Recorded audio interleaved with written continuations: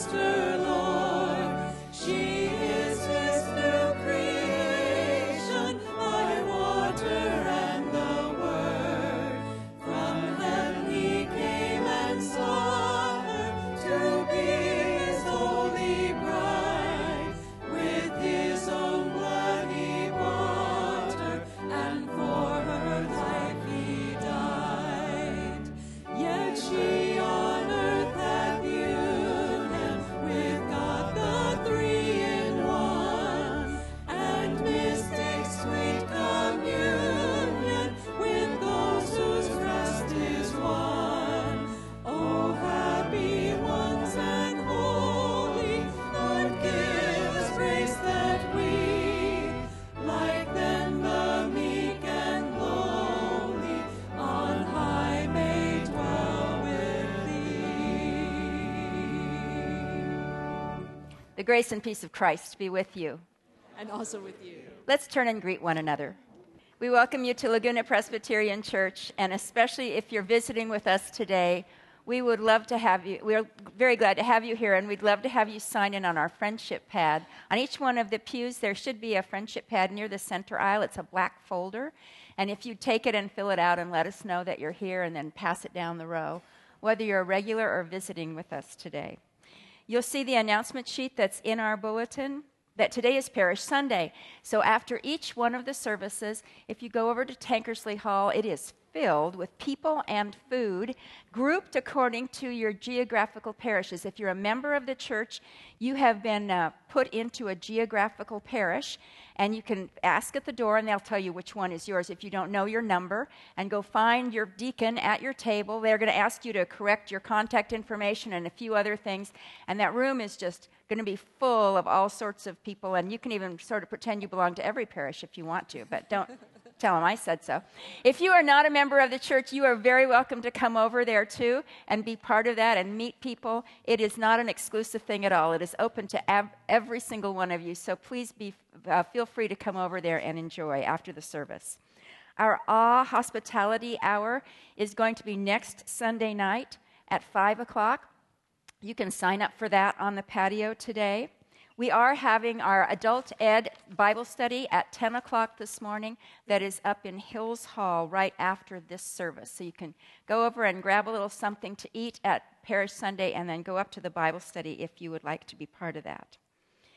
We also have something unusual that we're doing on the Saturday a week before Easter, and that is a tour of some contemporary art that is inspired by ancient icons. That's at a church in Orange, and you can see that we're signing up for that today. We do have to have you sign up because, although it is no charge, the docent wants to know how many people so she can get enough docents that are there. Our women's retreat is signing up. This is the last week to sign up. You can do that online or today out in Tankersley Hall. The cart is there, too, to sign up for that. Our Third Friday group this month is going to be having a doo-wop night in March, music of the 50s, 60s, and 70s, and it is a catered meal. You can also sign up for that over in Tankersley Hall. And our book talk in April has announced their new book, We Are Not Ourselves. That book is available in Tankersley Hall today, too. Last week, many of you participated in the Backpacks for World Vision Children who are in refugee camps in Lebanon and in Jordan. And we are glad to say that we not only produced 300 of them, but also you gave more than $2,000 more than the backpacks cost. So we are sending that on to World Vision this week, too. So 300 kids are going to be very excited. Yeah. And this week, Dick Loomis passed into the presence of the Lord, and there'll be a service for him on Friday afternoon at 3 o'clock, on this Friday at 3 o'clock. Jerry, you have some announcements about Linda's trip. Yes. I think most of you know that our chancel choir director, Linda White, is going on a short-term mission trip down to Cuba. With other musicians who are going to be entering in with Cuban musicians, I would assume, and there will be a lot of inspiration, mutual inspiration, and you're going to learn a whole lot. And so we wanted to say a prayer for Linda this morning. And Linda, would you please come out here? And I want to invite the choir to come and stand around us here, and the choir members and staff here. Let's just put our hands on Linda. This is a wonderful opportunity for her. I mean, it is a call of the Lord on her life to go and to be a part of a place that a few years ago it might not have been easy to get into, to bear a witness to Christ. But she's going to share her musical gifts, and we're proud of her for receiving this call. Linda, you looking forward to this? Very much. Yeah, that's Very great. much. We look forward to hearing all about it when you get back. You'll hear a lot. She leaves tonight, and will be gone for 2 weeks? 2 weeks. Yeah. Okay. Let's pray together. Lord, we thank you for Linda, for her love for you, for your call upon her, for the excellent leadership that she brings to the musical program of our choirs, of our bells, and in every dimension of our church life. We pray now that you will watch over and keep her in her journeys. Bless all those with whom she'll be traveling and performing in Cuba. Bless this mission. May your kingdom be built into the hearts and lives of many, and may they be inspired to sing to the glory of the Lord. Bless her and empower her, and may this be a joyful experience. Enrich us all, and we thank you for this congregation that has responded in such a supportive way toward this mission. In Jesus' name we pray. Amen. Linda, we commission you to represent Christ and us. I shall do so. Okay, God bless you. Thank you. Let's worship the Lord. This morning we begin with our morning psalm. It's Psalm 63. And Psalm 63 is a psalm penned by David out in the wilderness, being pursued by his enemies. And he pens this psalm of God's assurance, the assurance of God's presence with him. And so praise team will sing verse 1, and a choir is going to join in on verse 2. And then congregation, you'll come in on verse 3.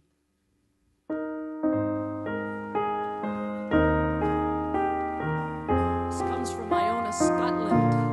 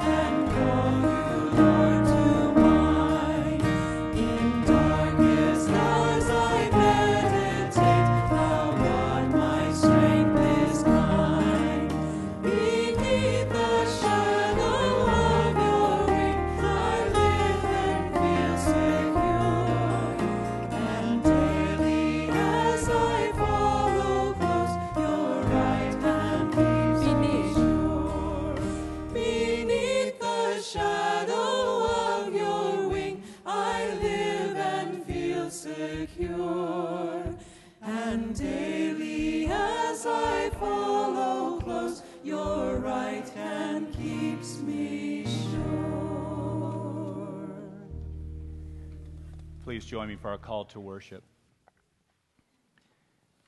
I love you, Lord, my strength. The Lord is my rock, my fortress, and my deliverer. My God, my rock in whom I take refuge. my shield and the horn of my salvation, my stronghold. I call upon the Lord, who is worthy to be praised, so I shall be saved from my enemies. There is no Holy One like the Lord, no one besides you. There is no rock like our God. Jesus said, "Everyone then who hears these words of mine and acts on them will be like a wise person who builds a house on solid rock." Come, let us sing for joy to the Lord. Let us shout aloud to the rock of our salvation. Let us come before him with thanksgiving and extol him with music and song. Amen. Let us stand and worship the Lord together.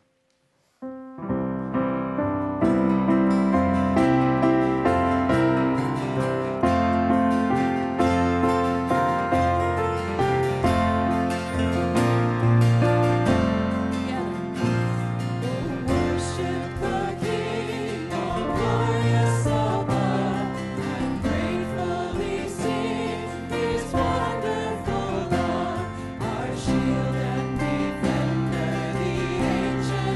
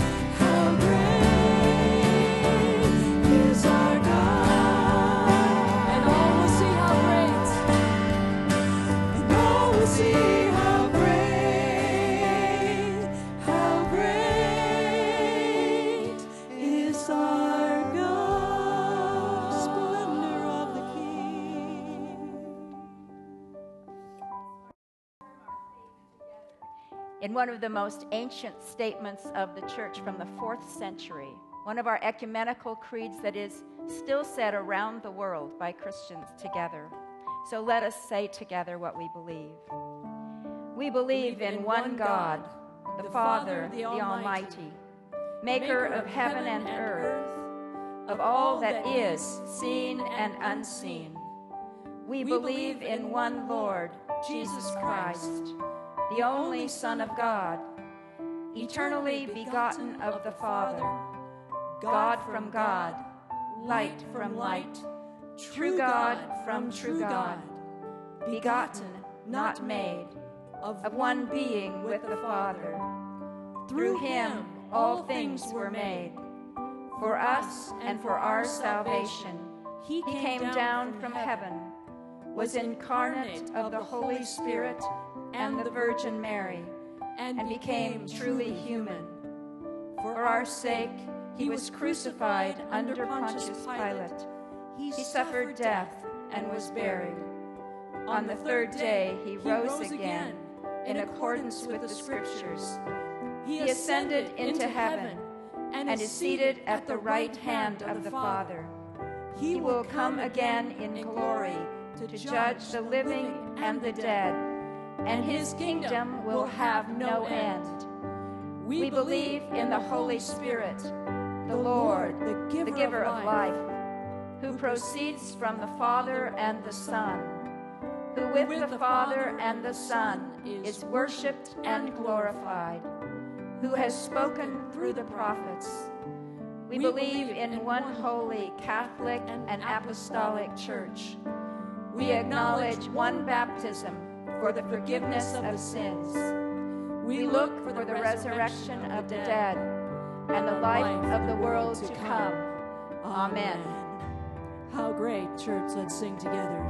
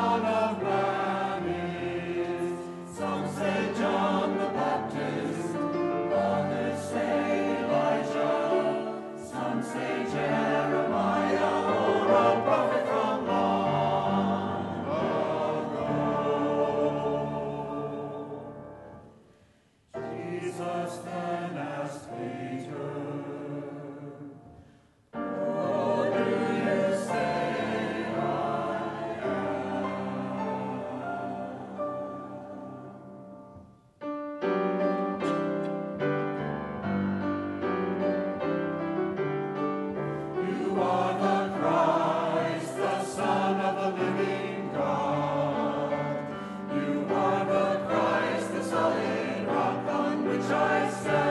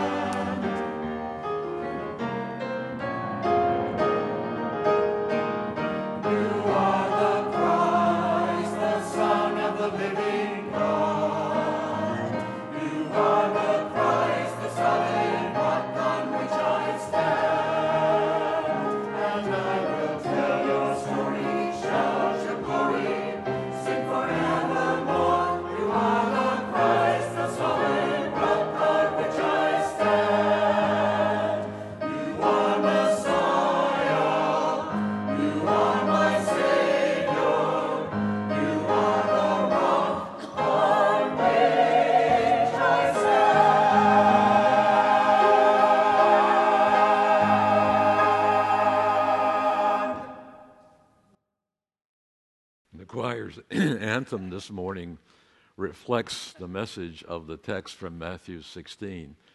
Invite you to open your New Testament to Matthew 16, beginning in verse 13, and we'll read to the end of this chapter.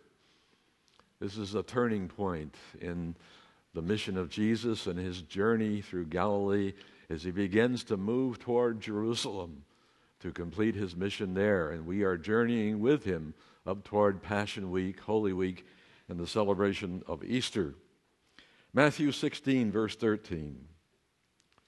Now when Jesus came into the district of Caesarea Philippi, he asked his disciples, "Who do people say that the Son of Man is?" And they said, "Some say John the Baptist, but others Elijah, and still others Jeremiah, or one of the prophets."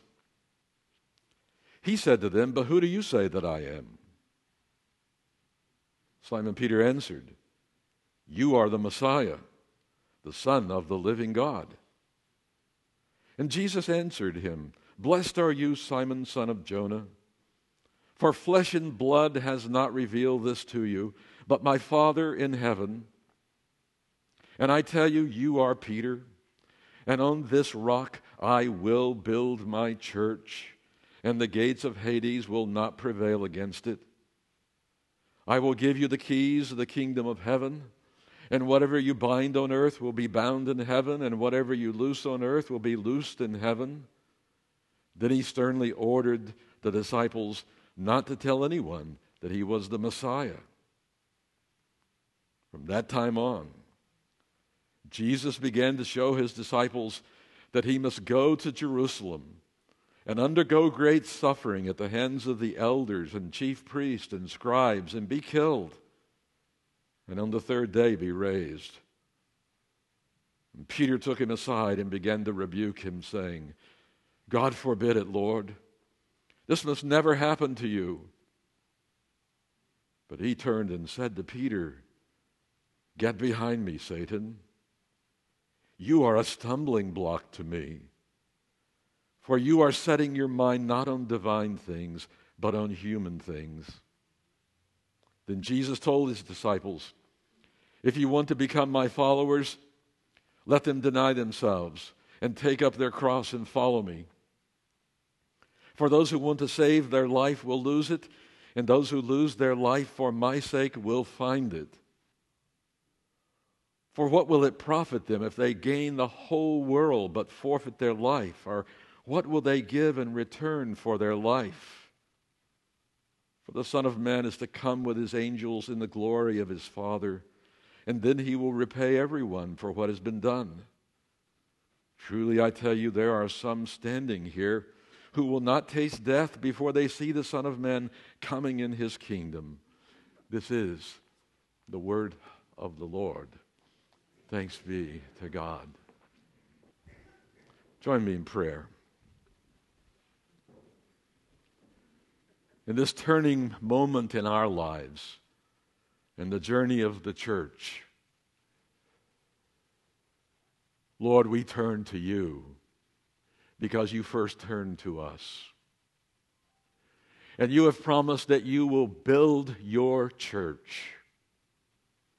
Give us faith and confidence that we are participants in your work, sowing seed, building foundations, raising up a superstructure of the church for the glory of God, for all humanity. Bless us this morning. Bring illumination to your word, we ask. In Jesus' name, Amen. Our Lord Jesus chose 12 motley disciples to train them, to shape and form them, to be with Him, to share in fellowship with Him, to participate in His mission. It is thought generally that Jesus had about a 3-year public ministry after His baptism. And the first year and a half or so of that took place in Galilee around the lake, where there were many demonstrations of what was wonderful and mysterious in this man Jesus. The disciples were there. Matthew was there. He heard the teaching in the Sermon on the Mount. Based upon that great proclamation of Jesus, repent, for the kingdom of heaven is at hand. And we still proclaim that message. The kingdom of heaven, the reign and rule of God, is at hand in our lives, next to us, present, coming to us, claiming our lives.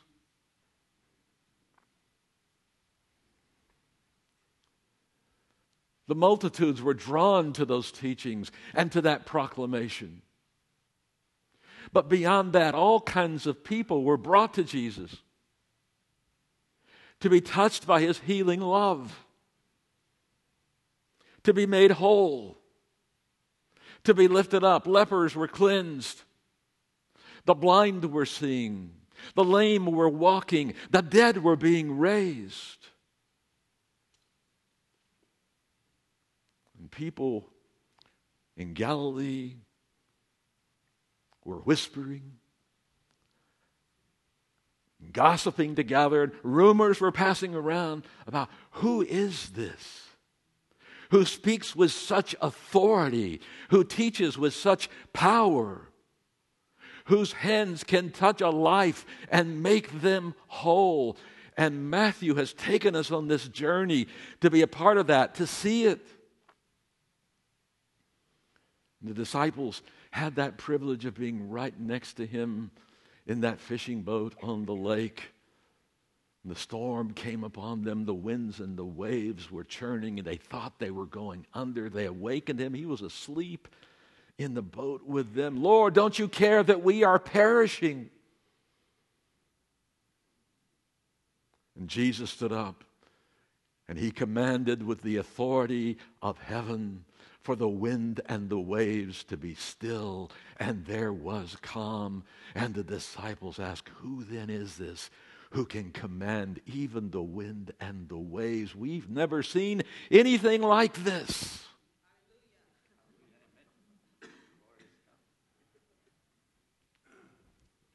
And another time, they're in the boat, and in the middle of the night, and Jesus comes walking on the water on the storm, and Peter sees Him. If you're really Jesus, command me to step out of the boat and come toward you, and to walk on the water also. And Jesus said, come. And Peter stepped out of the boat, and he made a couple of steps until he took his eyes off Jesus, and he began to sink. And Jesus caught him, carried him back to the boat, put him in. People who were deeply troubled in their souls and in their minds, afflicted with all kinds of legions, were made whole, dressed, and were calm in His presence. And it was after many, many of these kinds of stories of seeing and hearing the inbreaking of the reign of God that one day Jesus took His disciples up to Caesarea Philippi, just at the border with Syria, where there were many pagan shrines, where there was a temple to the god Pan, where there were temples for the Baals, the fertility gods and goddesses of ancient religions of Syria, where there was a temple for the worship of Caesar, the emperor. And against that backdrop, He asked His disciples this question: Who do people say that I am?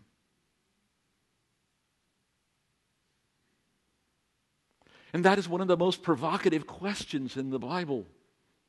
It may seem simple for us who've hung around the church for a while, but imagine asking such a question on Forest Avenue. Go out and do a survey. Go to the city council meeting and ask, what do you think about Jesus? Go to the neighborhood association and begin a conversation. What about Jesus? Go up to the high school and invite people to give an answer. What do you think about Jesus? Who is Jesus? Well, he was some sort of a historical person. He was a great teacher. Or people say all kinds of things about him. Raise the subject at your next cocktail party. See where you get with that. I remember Bill Buckley, the great conservative, interviewing Malcolm Muggeridge, the converted Christian apologist and journalist. They were on a television program, and they were asking about, is it possible really to witness to Jesus in a cocktail party in Washington, D.C.?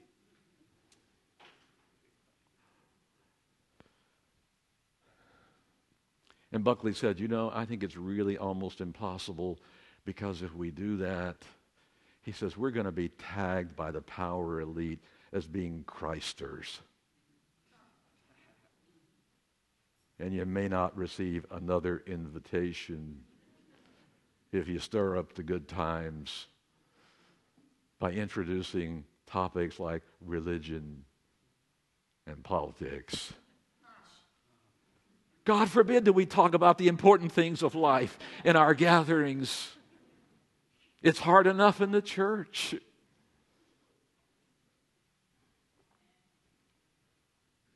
I shared a couple of weeks ago, I have that hat from the college at Cambridge, Jesus College.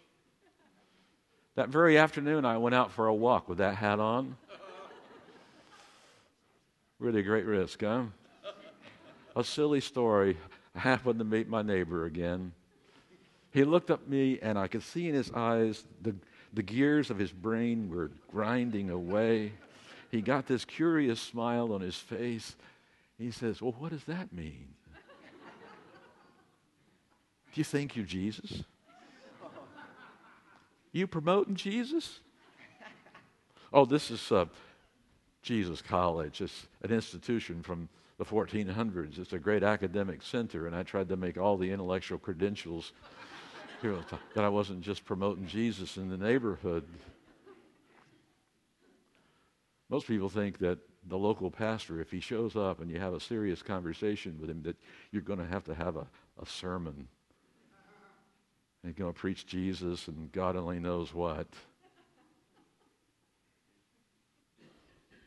I have to confess I'm somewhat embarrassed by the way the political parties are seeking to co-opt Jesus and the church in their political campaigns, some of which sound like religious revivals rather than discussions of what's really going on in the nation. Who's Jesus? What are people saying? I suspect we're all in this culture a little uneasy about questions like this. So the disciples, they made the only answers that they could in the context of their frame of reference. Well, some say you're John the Baptist who has come back. We know what happened to John. He had been beheaded. He was gone. He was with God. But something supernatural has happened, and John's come back. Even the political authorities, some of them, thought that Jesus was John come back with the same message. Repent, the kingdom of heaven is at hand. Well, some say, is Elijah coming back? We know Elijah was taken to heaven on a chariot of fire. He never died, but he's come back now as a sign of the inbreaking of the end of the ages. Or maybe he's Jeremiah, another prophet. Or some other prophet. And they got all of it on the table. And then Jesus turned the conversation to the very personal with them, even as he does with us this morning? Who do you say that I am? Got an answer?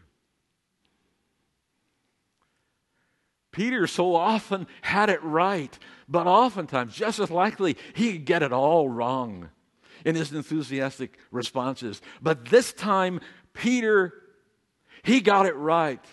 You are the Christ, the Messiah, the Son of the living God. Listen to that again.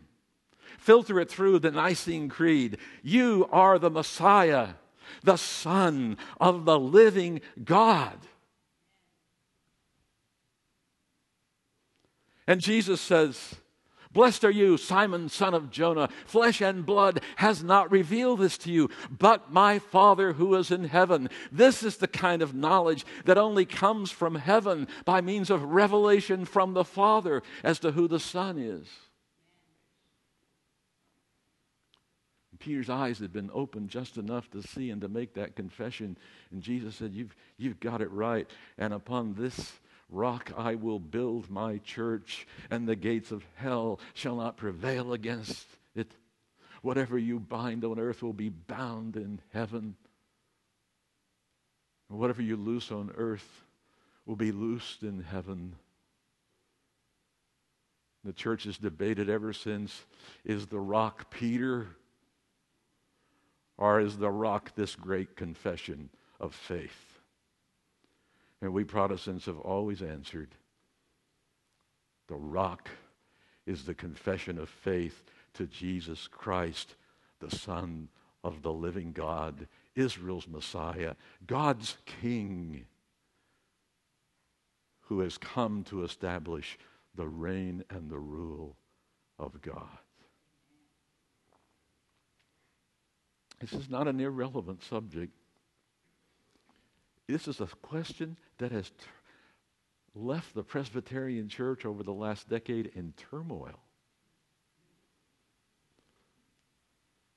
In the early part of the first decade of this century, one of our potential Presbyterian pastor heretics was speaking at a conference where he asked this question. I've mentioned this before. What's the big deal about Jesus?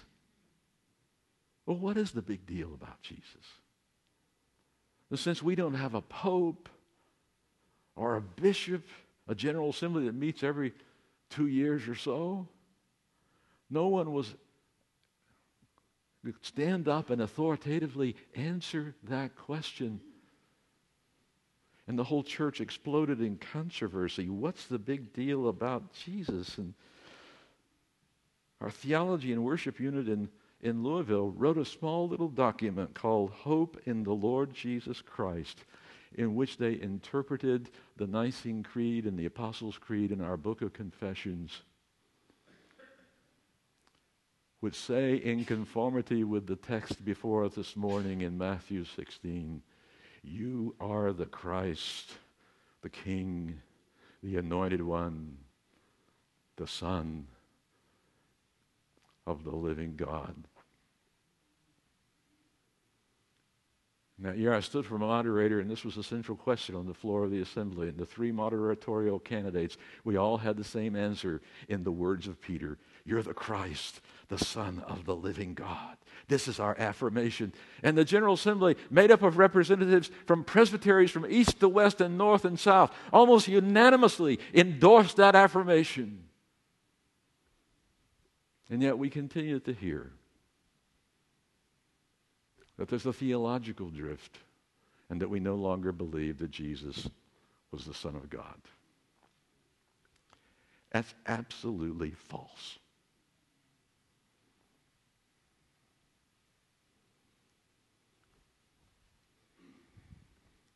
Great call upon the church in our time is to be founded upon Christ, His Word, and our theological confession, walking in the power of the Spirit, because we believe what the Nicene Creed has lifted up. Indeed, it took 4 centuries of the church fighting to hammer out the Nicene Creed. At Nicaea in Turkey, near Istanbul, they met And there were fist fights, the bishops. There was competition for how we were going to define who Jesus was or who God is. How do we talk about Father, Son, Holy Spirit, one God? Jesus being of the same substance, the same being as the Father. The incarnate Word of God, sent for the salvation of the world. Who can really enter into that mystery? But thank God, orthodoxy won. Because Jesus has promised on this rock, this confession of faith, I will build my church. Not you, Jerry. Not you, Session. Not you, deacons. Not you, any one of you. But God at work through you in the faithful proclamation of Jesus Christ,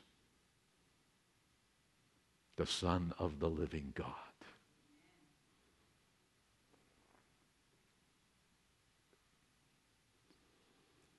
And then the gospel text tells us that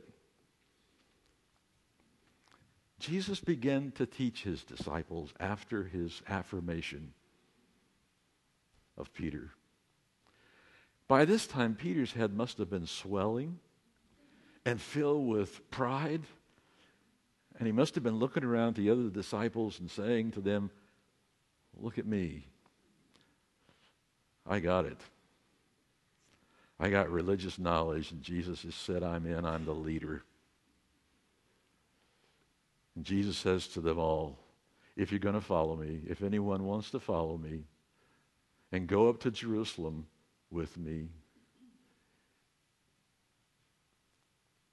you need to know what is my destiny. When we arrive in Jerusalem, I'm going to be rejected by the political and religious authorities. I'm going to be put on trial. I'm going to be convicted as a blasphemer, as a heretic, as a danger to the nation, as a subverter of all that is true and right and good in the world. And they're going to put me to death on a cross. But on the third day, God is going to raise me. It's hard to hold together who we know Jesus to be. You're the Christ, the Son of the living God, with this focus on the crucifixion of Christ, upon the cross of Christ. But they are one and the same message. This is the confession of faith. If you're going to follow me, you have to take up your cross and die to yourself and give yourself to self-sacrificing love for the salvation of the world. This is my way. And Peter took him by the collar and led him off by himself and got right in his face and said to him so that all could hear, God forbid, this will never happen to you.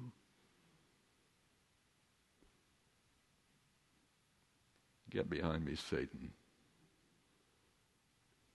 You're thinking like men and not like God. And in that moment, the pride, the ego, the inflated sense of self-importance was popped. Peter understood that he did not yet understand Jesus' commitment to being the suffering servant of God as well as the Son of God. This is how God comes to save the world. He comes in humility and in the fullness of humanity, tempted in every way as we are, vulnerable to all the things that we're vulnerable to, centered in the reality of his love for God.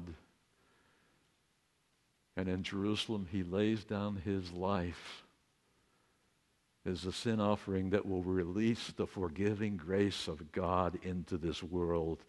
Where would we be without the Passover Lamb of God who takes away the sin of the world? Where would we be? That Lamb is the Son of God. He died that we might live, that we might find the way to true life and the purpose of human existence, to love God and to love one another as we have been loved.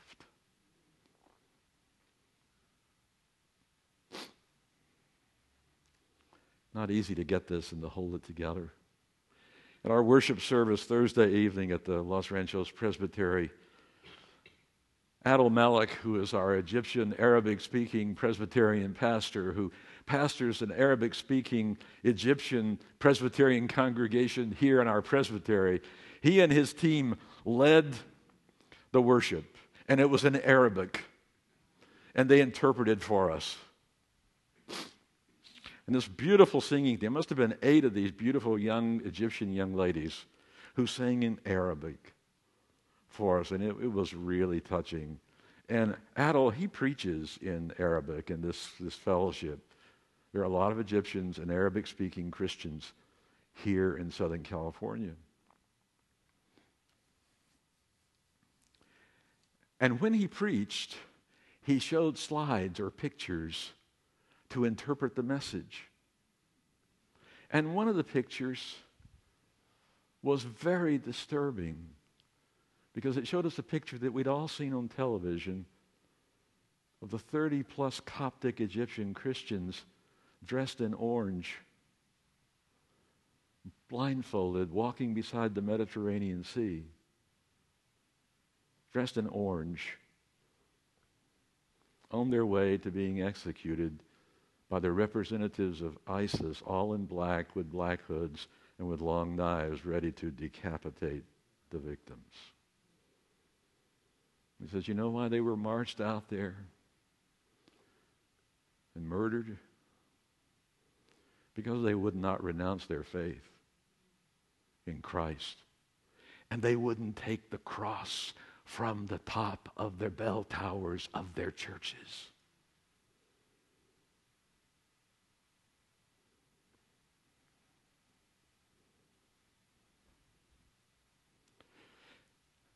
And they died as faithful martyrs, as witnesses to who they believed Jesus was and the power of his cross, that even if they lost their lives, they would gain their lives. I thought about myself, how silly it is. I'm worried about a baseball cap with Jesus on it that somebody might not understand.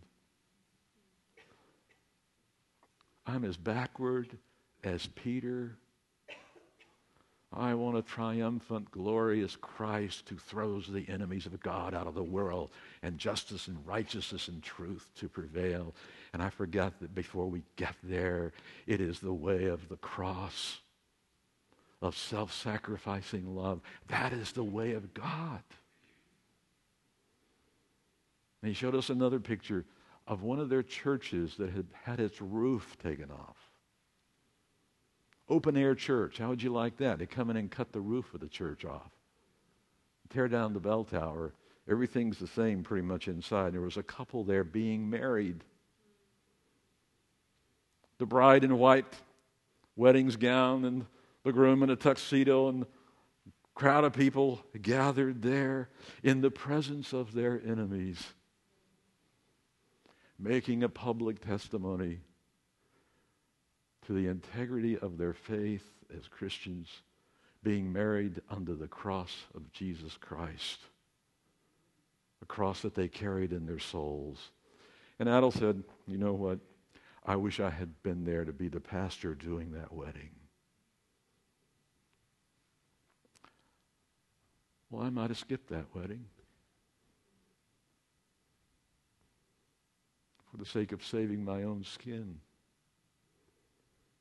Every one of us has to struggle with these kinds of issues, but this is the turning point for Peter and for the disciples. They will not understand for some period of time what is getting ready to happen and why it's necessary.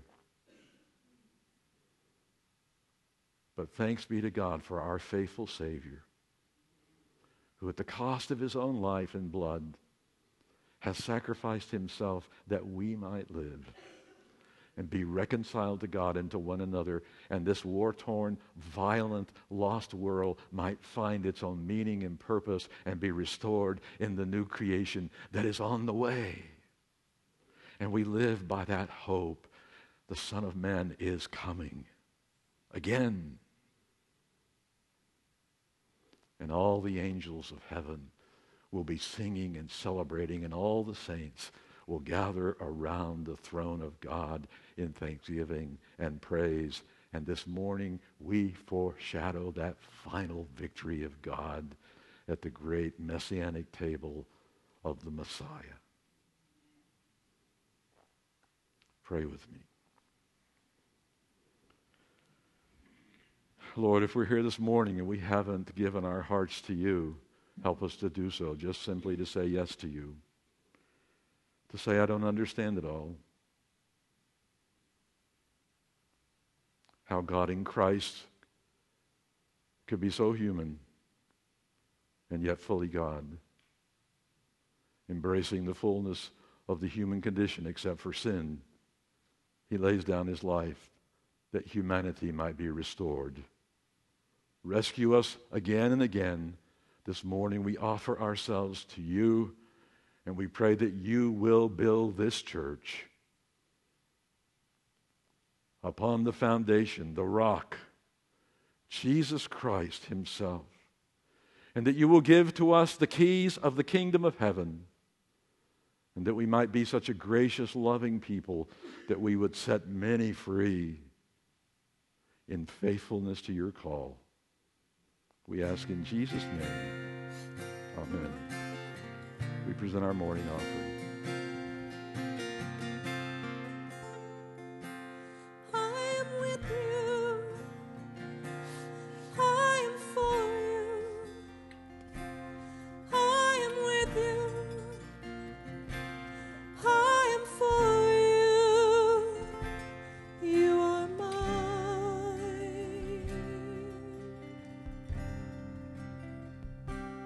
How firm a foundation, ye saints of the Lord, is laid for your faith in his excellent word.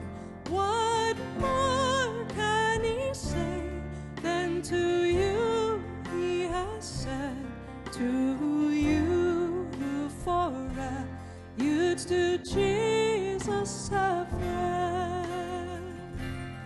Fear not, I am with thee, oh be not dismayed, for I am thy God, and will still give thee aid.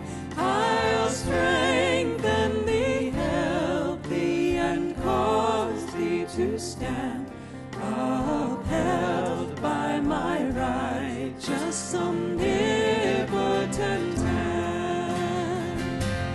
I am with you. I am for you. I am with you. I am for you. You are mine.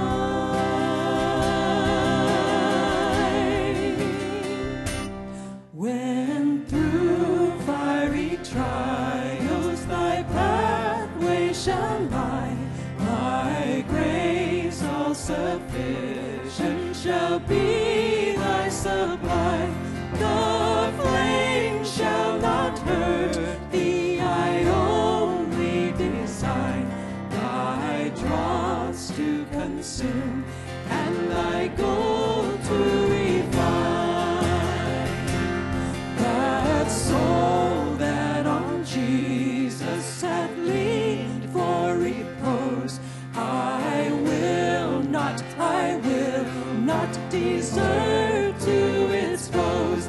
That soul, though all hell should endeavor to shake, I'll never, no, never, no, never forsake. That soul, though all hell should endeavor to shake, I'll never, no, never, no, never forsake.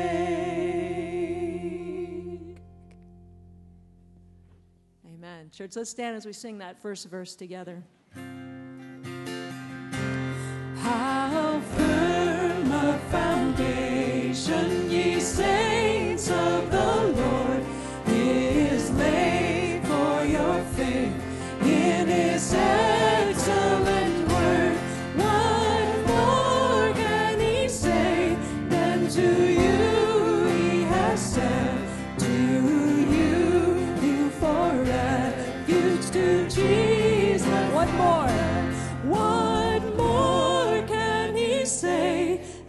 to you he has said, to you who for refuge to Jesus have fled. Let us pray. Father, sovereign one of mercy and might, all creation exists and is sustained by your righteous rule. We pray this morning that you would lead our lives by your good and gracious Spirit, that we may reflect the glory that we have seen in Jesus Christ, the Savior of the world. As you move us through the season of Lent, may we continue to pray, to seek, and to serve as we follow in the steps of our Lord, depending not upon our own strength, but your strength, your hope, and the long-suffering love you've given to us, all the way to the cross and to the good news of resurrection. You sent Jesus Christ to seek and to save the lost, and we confess that we have strayed from you and turned aside from your way. We have been misled by our pride, for we see ourselves pure when we are stained and great when we are small. We have failed in love. We have neglected justice and ignored your truth. Have mercy, O God, and forgive us of our sin and return us to the paths of your righteousness, your grace, through Jesus Christ, our Savior. We trust your word as you have said, I will give you a new heart and put a new spirit within you. I will remove from you your heart of stone and give you a heart of flesh. In Jesus Christ, all of God's promises are yes for us. Bless now this offering and free us up as your people, that the offerings we bring may enable us to continue to grow our mission and our ministry throughout our communities for the sake of Christ, the one who has taught us to pray, saying, Our Father, who art in heaven, hallowed be thy name. Thy kingdom come, thy will be done, on earth as it is in heaven. Give us this day our daily bread, and forgive us our debts, as we forgive our debtors. And lead us not into temptation, but deliver us from evil. For thine is the kingdom, and the power, and the glory forever. Amen. Our closing hymn is On Christ the Solid Rock I Stand.